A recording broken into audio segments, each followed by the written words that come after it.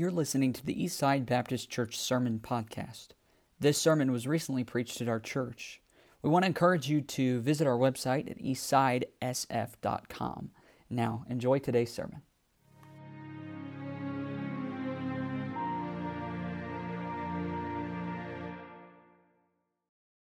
Would you find your Bibles and look with me in the book of Acts chapter 21? Acts chapter 21. Just a little different thought pattern this morning. Although it kind of carries some of the theme of some of the thoughts that have been put forth out of the book of Ephesians. You can't read the book of Acts without realizing that there's several characters in there that kind of stand out. But one of them that to me seems to stand out more than any other is the Apostle Paul and his attitude toward the people that he was trying to minister to.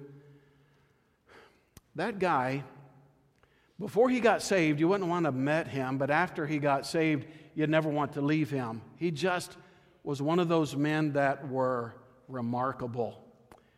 You would just feel loved just by being around him.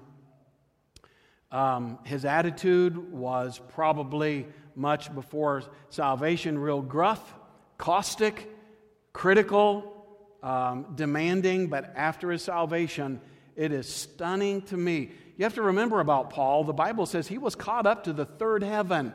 That's like where God is. And God taught him special things that Paul needed to know to be able to come back to this earth and minister those things to the Gentiles and to the rest of the world that would listen to the gospel message. You need to know that. You need to remember that. With that kind of a mindset, what must have been in his heart to stand in the presence of God. And he's the one that said, I don't even know if I was in the body or out of the body when all this was going on. But he caught me up to that third heaven, and God taught him some very special lessons. And he caught the Spirit of God. He was so humble, and he was so willing to condescend. The Bible speaks about being willing to humble himself and to lower himself down to the level of any man just so that he would be able to reach those people for the Lord. Guys, we are so contrary to that in today's Christianity. You'll find in the message here this morning that we demand our rights, we demand this, and we feel like I'm owed this, and we have this entitlement mentality today across America and really sweeping around the world that you owe me. And Paul had the attitude that I owe you. That was his attitude. And he would give his life that way. And I long for this guy standing up here and for the folks that are part of our church services to have that attitude. I want to be willing. I want to meet people right where they are. I don't want them to look at me and think that, well, he's one of those guys and I can never measure up to him. And I'm not talking about not living out your spirituality. I'm not talking about laying aside Bible principles and just living like the world. I'm not talking about that. I am talking about being willing to bring yourself down to a level where they feel like you're not looking down on me. And you're somebody I can deal with and somebody I can really listen to. I know I've not even read our passage yet, but back in Bible college, there was a guy in my home church. His name was Ed Hungaski. He just witnessed to everybody. Everywhere we went, he was always talking about the Lord and giving out tracts. And I mean, everybody he talked to, he would witness to them. And so I went with him one day to take his lawnmower to the repair shop, and we stood there at the counter, and there were three guys behind the counter. They were covered in grease, and swear words were flying, and it wasn't a good day for them. So finally, one of them stood up and said, "Yeah, what can I help you with?" And he's trying to pick up his lawnmower, and he goes, "Yeah, what's your name?" And he gave it to him, and Ed started in. I'm like, "Oh, Ed, these are not the guys you want to talk to like this right now." I remember this so plainly, and I just kind of like wanting to sink a little bit behind the counter. And he's talking about the Lord. "You guys know that you're saved? Do you know for sure you're on your way to heaven?" And they're like, "No," and blank, don't care about it. One of those kind of attitudes, and they just kept working on things. And And I looked up at Ed, and Ed started crying. I mean, literally, there were tears coming down his eyes. And he said, guys, and they looked up at him, and they saw his expression, and they saw his heart coming out of his expression. And he said, I really am concerned about your soul. And where would you go if you died today? Where would you go? And would you mind if I showed you? And this was the thing I remember the most. Would you mind if I could tell you how you could know Christ is your Savior? And one of the guys, he was the owner of the shop, I could tell, he stood up. And he said, buddy, right now I don't want to know that. But he said, if I ever want to, you're the man I'm coming to find out. And that struck in my heart so strongly. And I mean, in just within 3 minutes' time, those hard, gruff men, their hearts were tender and were open to the Lord. It really spoke to my heart. You could tell that God had gripped their hearts. They took a tract and were willing to read it later on. That's the way Paul was. Paul was willing to do whatever it took so that you didn't feel like you were, somebody lower in my opinion, and that you belong over here, I belong here. It just wasn't that way. And I love the way he did it in our passage here this morning. And if you'll give me time to explain what's going on here, I really believe that kind of a spirit can work into, at least into this service this morning. Whether or not we allow it to work into our own hearts or not, I don't know, but I trust and pray that we will. So Paul is on his way. Here's what you need to know. Paul is on his way to Jerusalem. He has to go back and report about, hey, I've been witnessing to the Gentiles, and by the dozens, and in some cases by the hundreds, they've been getting saved. But listen, back home in Jerusalem, the church at Jerusalem was filled with just Jews. And the Jews were upset that Paul was really messing up the message of the Old Testament and trying to tell, the Christians out there that you no longer have to abide by the Old Testament law. It's not that important anymore. And the Jews back home in Jerusalem were angry at him, and in some cases wanted to take his life. So they begged him, don't go back to Jerusalem. You know what's going to be there, and you know what's going to happen to you when you get there. You're in Acts 21, right? Look what he answered to those guys when they were begging him to stay. Look in verse 13. Then Paul answered, what mean ye to weep and to break mine heart? For I am ready not to be bound only, but also to die at Jerusalem for the name of the Lord Jesus, if that's what it takes to go back and report that God has adopted now into the economy of Christ the Gentiles as well. And I'm going to go. That was his attitude. Don't try to make me fearful and think you can make me not serve God out of fear, because I am ready not to just be fearful or beaten. I'm ready to die for the cause if that's what I need to do. And so that's what he kept telling those people. And you can learn a lot of lessons from the trip into Jerusalem when the Apostle Paul gets there. Now, in verse 17, drop down there, he gets to Jerusalem. And now I want to notice what happened and this kind of an attitude that Paul had, how he was able to demonstrate it into the lives of the people that were there. Verse 17, and when we were come to Jerusalem, the brethren received us gladly. It's not so scary. What was so bad about that? Could have said that.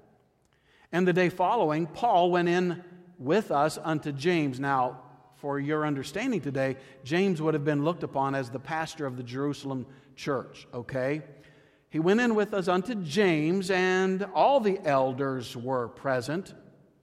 And when he had saluted them, greeted them properly, he declared particularly what things God had wrought among the Gentiles by his ministry. So he's opened it up and he's laying it out for them.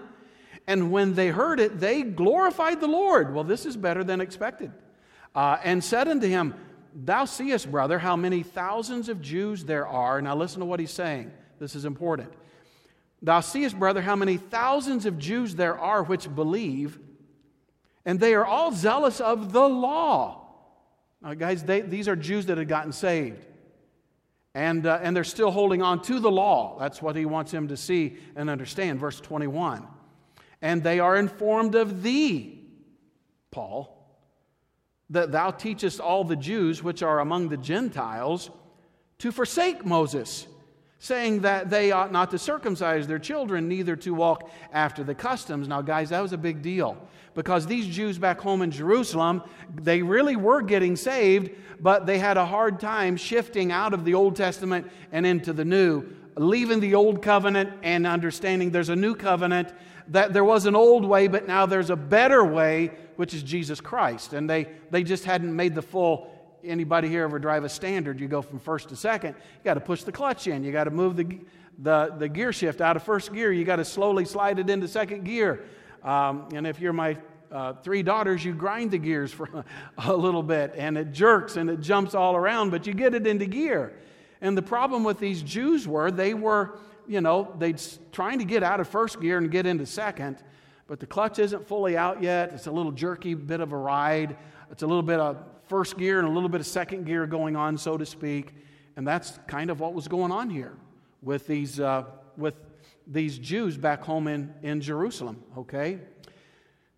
So, let's see, how far did we get?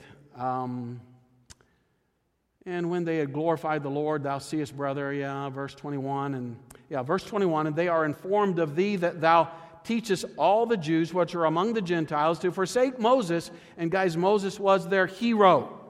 You don't forsake Moses.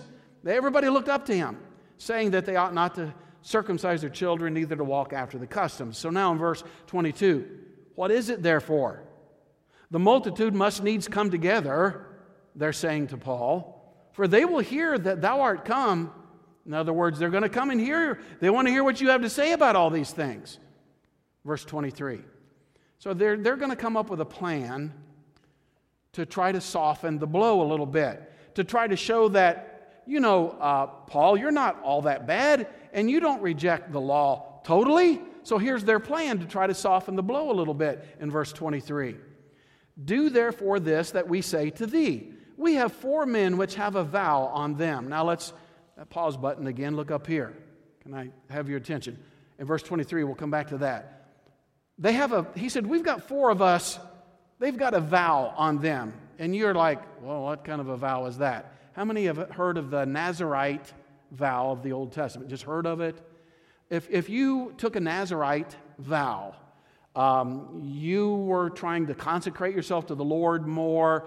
You were trying to show your love and appreciation to God more. There were 3 or 4 things that you were doing to try to increase your relationship with God in a greater way. It wasn't buying salvation. It wasn't that. It was just that you were dedicating yourself to Christ in a much greater way by taking this Nazirite vow. 3 things that you would really try to live up to during that vow was you could not shave your head, you couldn't cut your hair, you couldn't touch anything that had to do with the grape, a raisin or the grapevine, anything to do with that, and you could not touch a dead body, all right, while you were consecrated to the Lord and dedicating your life to Christ. And here's what you need to know about it as well. At the end of the vow, when it was all said and done, to ratify the vow or to make it good, you had to do 2 things at the end of the vow. You had to offer sacrifices at the temple at some great expense, to be honest with you. It would cost a bit of money to offer the lamb or the other things that they had talked about. So you had to offer a sacrifice. Then you had to shave your head then at the end of the vow. You'd put your hair under the altar where the sacrifice was being made, and your hair would burn up. And it was a completed vow to God when you did those 2 things at the very end. Okay? And again, the sacrifices were going to be a little costly.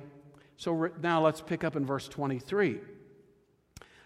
Do therefore this that we say to thee, we have 4 men which have a vow on them. They're in the midst of their Nazirite vow.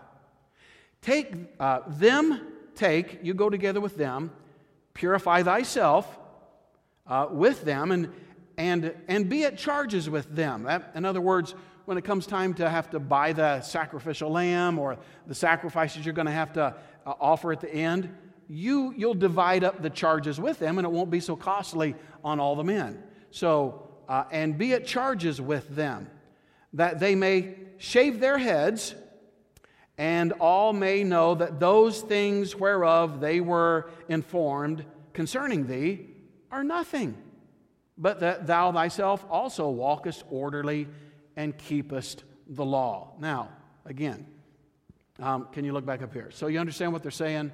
Why don't you jump in on this Old Testament Nazirite vow along with them? Help pay some of the charges. They'll appreciate that. Shave your head with them when it's all said and done. And then they'll know that you're not this guy that's going around trying to, stab Moses in the back, so to speak, and get rid of these really, really good practices. Well, Paul knew better. Paul knew that the blood of Jesus Christ, the sacrifice at Calvary, absolutely did away with all the Old Testament sacrifices. No longer necessary, but he's trying to tone things down a little bit for the Jews, for them to be able to grow a little bit and understand better. Look at verse 25.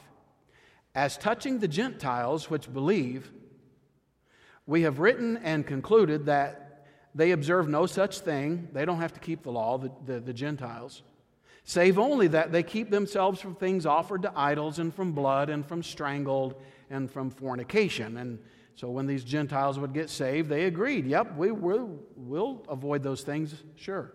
Verse 26, then Paul took the men, and the next day, purifying himself with them, entered into the temple to signify the accomplishment of the days of purification, until that an offering should be offered for every one of them. In other words, he said, sure, I'll do that. I'll jump in on this Nazirite vow, purify myself in the manner that I have to so that I can be a part of this vow. And they'll see and understand that I'm not here to wipe out everything they've been teaching. And maybe, I know Paul's thinking was, I can also help them to see and understand how these things were not as necessary as they once used to be. And I appreciate that attitude about him. Now, having read the Scripture and everything, let me have prayer. I don't want to get into my thoughts here this morning. God, thank you again for letting us be here this morning, for the great example that I have seen here in the Apostle Paul, and pray that our hearts and our minds would be open to this. Father, please, may the Holy Spirit that worked in this man's life, would you work in our church here today? And God, may we see and understand there are just some things in the Christian life that to be able to reach people, that we should be willing to humble ourselves, maybe to have that Spirit of Christ that would help us to be a better witness and a testimony to our families, to those guys at work, to people we'll meet on the street, and to glorify the Lord. And we'll thank you for it in Jesus' name. Amen. Wish I could say that the Jews have gotten better about this. I don't know a whole lot of saved Jews, but on visitation, I told you this several months ago, I had met a door knocking. We were out handing out flyers, inviting people to come to church, and I met a man that was a full-blooded Jew, and I remember trying to talk to him about the Lord, and I said I was so excited to meet a full-blooded Jew and to be able to talk to him, and I said, I know what you believe about Jesus Christ. And I said, but I'd love to be able to tell you what He's done for me and how He's changed my life and how He can be a blessing to you. And I remember him coming instantly back to me very sternly. He wasn't rude. As a matter of fact, he wrote me a letter later afterwards and told me how much he appreciated some things and some sites I could go on to and learn more about their beliefs. But he said to me, he said, I can tell you one thing with great certainty. I will never have one thing ever to do with Jesus Christ, ever. And it was just so cut and dried because they hold to the law so tenaciously. But Paul was willing to put up with that. Paul was willing to get to those people and to go into this Nazirite vow. And some people would say, and I've heard preachers preach from pulpits at pastors' fellowships, that Paul compromised. He was a compromiser. What was he doing going back and bringing some of the Old Testament ways and the law that had now been done away by the blood of Christ and Calvary? What was he doing going and partaking of those vows like that? He really messed up, and I've heard preachers just rail on him. And there's just something in my heart wasn't ringing right with what they were saying. I understood what they were trying to say, but I really appreciate the spirit that I see coming out in the Apostle Paul, and I so long to have his spirit. I'm not saying I want to go back and take Nazirite vows and find the Jews and do what they're doing so I can maybe win them to Christ, although in this day, Paul was willing to do that. Anything to try to bring these men to a place where they could see the Spirit of Jesus. And maybe I can really get them to understand. And these were saved Jews that he's trying to win over to a full understanding. That the cross of Christ was sufficient for everything. And that Christ's work was completed. And when he did that, he fulfilled the entire law. And how much freer they could be in the Lord without having to live under the law. And Paul knew that. And Paul knew what it was like to live in liberty. Where the Spirit of the Lord is, there is liberty and freedom like nowhere else. And he's like, I want my people to know that. I want them to get that. I want my people to live in freedom. And I could say that here today, guys. We need to live in the liberty of Christ. That doesn't mean that I'm free to sin and do anything I want to do like that. But I'm free to live for God. And I don't have the boundaries of an old life that hold me in a box, making me live and do certain things just so I can feel spiritual. God wants us to have the liberty to serve Him, faithfully serve Him, and give Him your entire life, if need be, to be able to be faithful to God. So let me make some observations from this passage of Scripture. I've kind of been highlighting them a little bit as I've gone along. But based upon what we've seen in Paul's life, can I say some things here this morning that hopefully we can adopt and understand how Christ was pressing His own Spirit through the Apostle Paul? Let me say this, first of all, this morning. The cause that we serve here today is much greater than us. The cause that we serve, the reason I get out of bed every day and the reason I bow down before a holy God, the cause that we serve is so much greater than you or me. And please consider that. The Apostle Paul knew that. That man knew that when he went to Jerusalem, he'd already had prophets tell him, when you go there, you're going to be bound and possibly even slain if you go to Jerusalem. And he turned around to them and said, listen, guys, I don't count my life dear to myself. I don't care if in the process of knowing the leadership of God, and I'm following that leadership of God, and as I'm serving the Lord, if my life is taken, I'm fine with that. It's okay. Because Paul knew and understood there was a cause much greater than the person that stands behind this pulpit or the people that are sitting in the pew. The cause is so much greater than that. We'd be foolish to think that we are on the same plane as, or the same level as Jesus Christ, although He has made me as worthy as Him, but my life does not measure up to His, and my thoughts and my ways and my plans don't come close to what God has for me. A lot of the arguments that we have in our Christianity they're more for our own personal pride than for the very cause of Christ.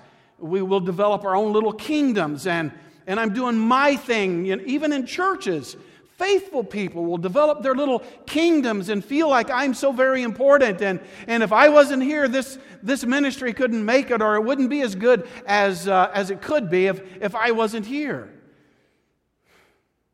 We put ourselves on some kind of a platform that really and truly only ever belongs to God. John 13:16 says, Verily, verily, I say unto you, the servant is not greater than his Lord, neither he that is sent greater than he that sent him. Why does God have to put verses in the Bible like that? Because there are people within Christianity, servants of Christ, that can get to feeling greater than the Lord Himself. And you say, I would never feel that way. Never would I ever do that, but your actions speak louder than what your own understanding sometimes comes to. I read a great illustration, and I just love this. Let me read this to you. It says, during his reign, King Frederick William III of Prussia found himself in trouble. Wars had been costly, and in trying to build the nation, he was seriously short of finances. He couldn't disappoint his people, and to give in to the enemy was unthinkable. So after careful reflection, he decided, get this one, guys, he decided to ask the women of Prussia to bring their jewelry of gold and silver to be melted down for their country. And for each ornament received, he determined to exchange a decoration of either bronze or iron as a symbol of his gratitude. Each decoration would be inscribed, and it would say these words: I gave gold for iron, 1813. How do you think that would go over? Well, the response was overwhelming. And even more important, these women prized their gifts that the king gave them more highly than their former jewelry. The reason, of course, is very clear. The decorations were proof that they had sacrificed for their king. And indeed, it became unfashionable then to wear jewelry. And so it was established what they call the Order of the Iron Cross. Members wore no ornaments except a cross of iron for everyone to see. And I love the illustration's ending, how they put a little application to this. And it says, Christians come to their King. When we come before the Lord Jesus Christ, they too exchange the treasure of their former life for a cross. Praise the Lord. I believe what the lesson is for you and me today is, man, take up your cross and follow Him. Take what you think is your precious life, and that, I'm something special, and that, without me, this world's never going to be able to make it, and understand there is a cause, there is a Savior that is so much greater than me and myself, and my life, and the way I'd like to live my life, and the plans that I have. There's a cause that is so much greater than that. And are you willing to lay down your life and take up a cross? Well, I kind of like my life, and it's very precious to me, and it's valuable. It's like a precious perfume to my life. Why would I ever lay that down and take up a cross? Because you understand the cause is greater than your plans in your life. And I'm willing to lay my life down for that. My only greatness lies in the fact that God's grace lifted me up out of the miry clay and set my feet upon a rock and established my goings. That's where my greatness comes from. And the only great one is the Lord Jesus Christ. He is the reason that the cause is so great, not because of me or any of my merits or what I've got to add to what He has done. He is the reason the cause is so great. So first of all, tonight, this morning, the cause is so much greater than us. And then number two, let me tell you something else I see from this passage of Scripture. If I looked at the Apostle Paul and I watched his life and I realized some things about this that I want to adopt into my life, just say number two this morning, guys, I have no rights. Could we all just say a little amen to that? How about a hearty amen? I have no rights. And you know as well as I do, we live in a world today, a litigious society. We live in a society that sues for their rights. I am owed this, and I brought this out in my introduction. People feel like I am owed this. They have an entitlement mentality that you don't infringe upon my rights. Who do you think you are, trying to take this from me? And as simple as a parking spot. That was my parking spot, glaring at somebody after they got your spot. I mean, can you just come to the place where you recognize and understand that when I knelt at the foot of the cross, I lay my rights down to Him and I take up His cause? I don't have rights, so to speak, spiritually speaking, anymore. When I place my faith in Christ to be my Savior, my rights died on Calvary with Him. Colossians 3 and verse 3 is a reminder, verses 3 and 4. For ye are dead, and your life is hid with Christ in God. So when Christ, who is our life, shall appear, then shall ye also appear with Him in glory. Think about what he just said. My life is hid with Christ in God, and Christ is my life. Jesus is my life. And everything that I feel like I own or that is a part of me really is, in effect and in reality, Jesus Christ Himself. I don't have rights of my own to go around demanding that you must treat me a certain way, and you got to make me feel like I'm very special, or if you act like this around me or make me feel less than. Which they're about to do to the Apostle Paul. That guy goes to prison and eventually his head drops in a basket because of him willingly laying his life down for Christ. He gave his rights up. And when others have bumped into us in this life, and I just feel like you don't respect me, and you're not giving me the attention and the kind of honor and respect that I deserve. Guys, listen, we got to lay that down at the cross of Christ. Jesus is the deserving one. He's the one that is owed any kind of sacrifice that I could give. Hurt feelings within Christianity are so much a part of me feeling like you owe me something. And guys, you don't owe me anything when Christ has given me all. I've got it all in Him. And maybe you just kind of lost sight of the fact that you're rich in the Lord. And to sue somebody on this earth for some little petty thing when you have Jesus Christ and all of His glory wrapped around you is foolish. And I wish we could come to a place of understanding that there is a cause much greater than myself. Number two, I don't have any rights. We cannot be guilty of trying to carve out a life for myself that fits my understanding best. This is the way I think it ought to be for me, and the way I understand the Scriptures, and you know, life's been a little tough for me, and so I just feel like it ought to be like this. Guys, you can't carve out your own life like that. You have to lay it down before Jesus and let God give you His life. That's when you'll find the greatest satisfaction. That's when you'll be the happiest in this Christian life. And I'm going to tell you, till you're willing to do that, you're going to be miserable. And you're not going to understand life, and you're going to wonder, why am I not getting things that I feel like I need in this life? God never wanted you to have the things that you wanted in this life. He wanted to give you the very best in this life, and that is wrapped up in Him. Then let me just say number 3 this morning.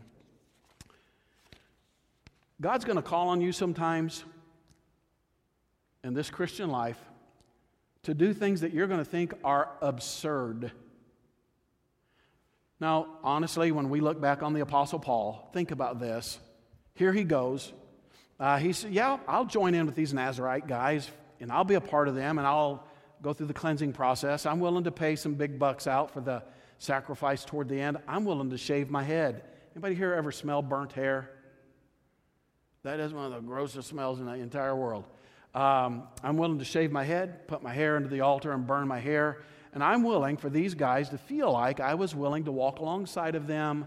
And I know Christ's blood took care of it all. I know that the sacrifice Jesus made brings me 100% into a right relationship with God.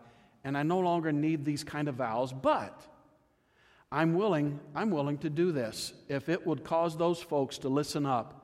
And if they would be willing to hear what I have to say about the truth of Jesus Christ paying the price of all the Old Testament demands, I'm willing to do this. We don't have a whole lot of that in the world today. We don't have a whole lot of that in churches today. I've seen a lot of it, and I've seen a lot of Christians doing a lot of great things, but I'm saying on a large scale, let's just bring it into the home. Let's just be really, really frank and honest about this. It's hard sometimes to be absurd almost to the point of being willing to lay my life down so that I can bring my spouse to a place of fully understanding. But they make me feel so, and you can fill in the blanks, and I know that. But you wouldn't feel so, whatever that word is, if you knew how good you were in the eyes of God and how precious you were before the Lord. And that God looks at you as valuable as His Son. That's the way God looks at you.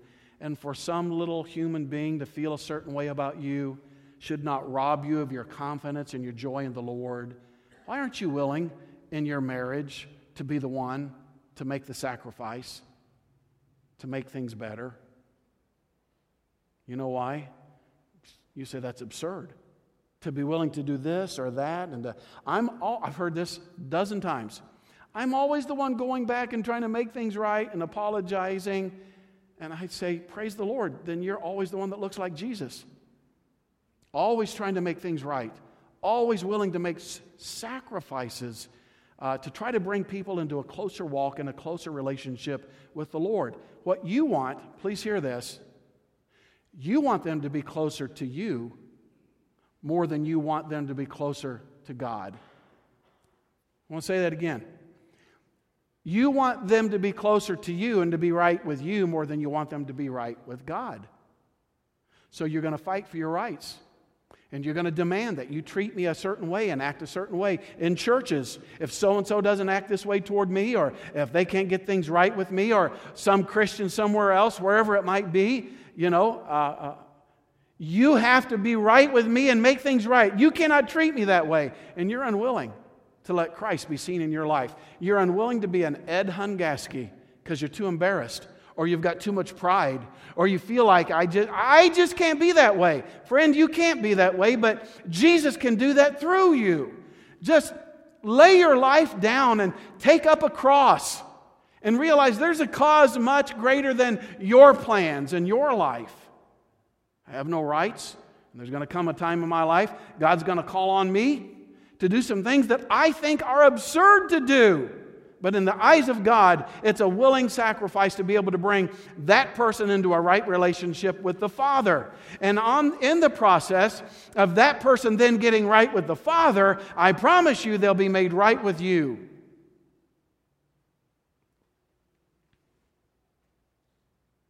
Paul wanted those people to be free. Paul wanted the saved Jews at church in Jerusalem to understand that, guys, the Old Testament law is not necessary anymore. Jesus Christ is all. You can be complete in the Lord. You can have such joy and freedom in Christ and liberty in the Lord. But he also knew if he stood up to them and got in their face and said, hey, now look, guys, you're being a little bit foolish, don't you think? I mean, don't you know the blood of Christ and how valuable it was? And you're trying to offer a blood sacrifice, and here's the blood of Christ. I mean, if he goes on and starts arguing like that, guys, how much learning do you think is really going to happen in that classroom? Very little. But he was willing to bring himself down to their level. And again, I'm not talking about you going and sitting down in a bar and ordering up a drink and drinking alongside of a buddy so you can win him to Christ. That is not what I'm talking about. But being willing to come down to the level where they're at. Not make them feel like they're foolish and stupid and so forth. But hey, I can sit alongside of you and share with you some truths, and they'll open their eyes up and begin to listen. Spouses will do that in a greater way if you'll learn that. So there will be times God will call upon you to do the absurd. And then last, and we'll be done this morning. If I'm going to serve Christ, if you're going to serve the Lord, hey, Eastside Baptist, if you're really going to serve God and make that true commitment to the Lord, it's going to require you to do what the Bible calls esteeming others better than yourself. Philippians 2 and verse 3. Is everybody awake and listening to this? Philippians 2:3. These are the words of God to us. Let nothing be done through strife or vain glory, but in lowliness of mind, let each esteem other better than themselves.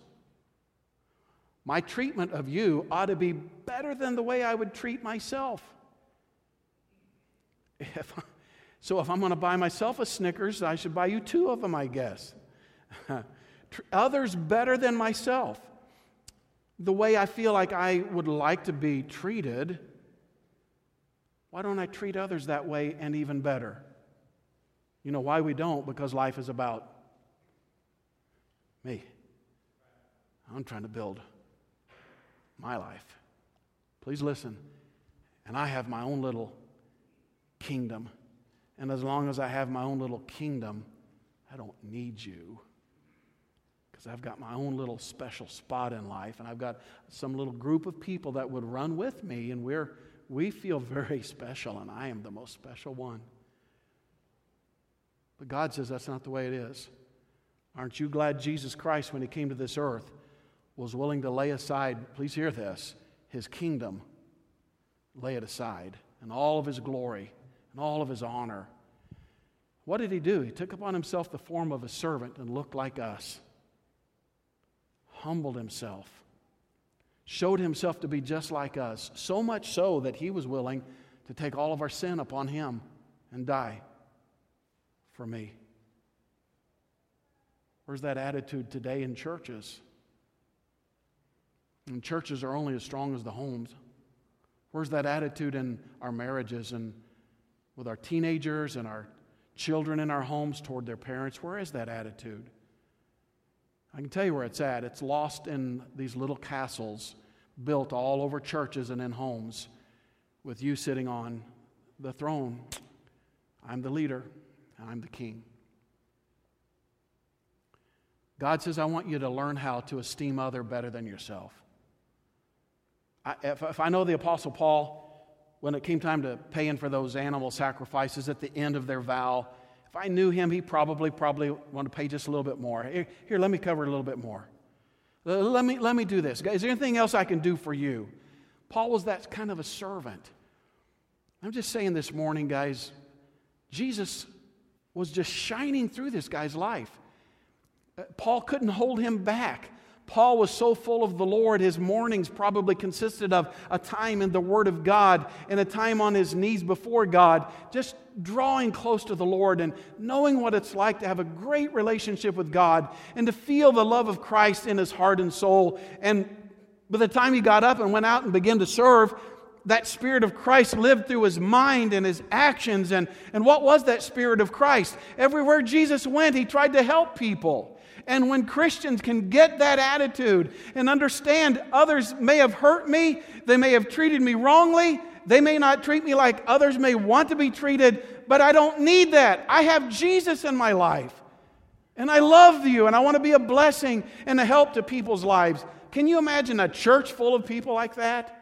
What we could do for a congregation when that attitude would just spread through all of us. Imagine what our marriages would look like. Imagine what a church that would spread out into a whole city and spread that attitude around a whole city. Imagine what that could do for a city. And imagine if the churches in America would spread that attitude throughout an entire nation.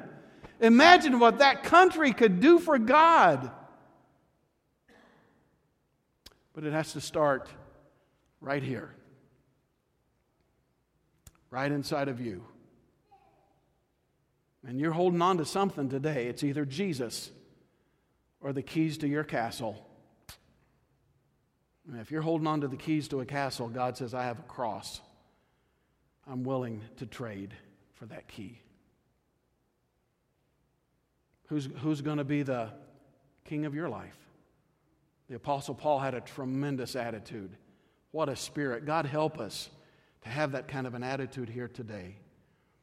And if God would whisper to your heart this morning, man, I've prayed and I've asked God, please, God, do something in our service this morning. Would you talk to our hearts? Let Jesus just burst through my life. And whatever it is that would be holding back Christ from shining through me, I'm willing to lay that at an altar and take up a cross to serve Him. I'm going to ask you to bow your heads this morning. Our heads bowed and eyes closed.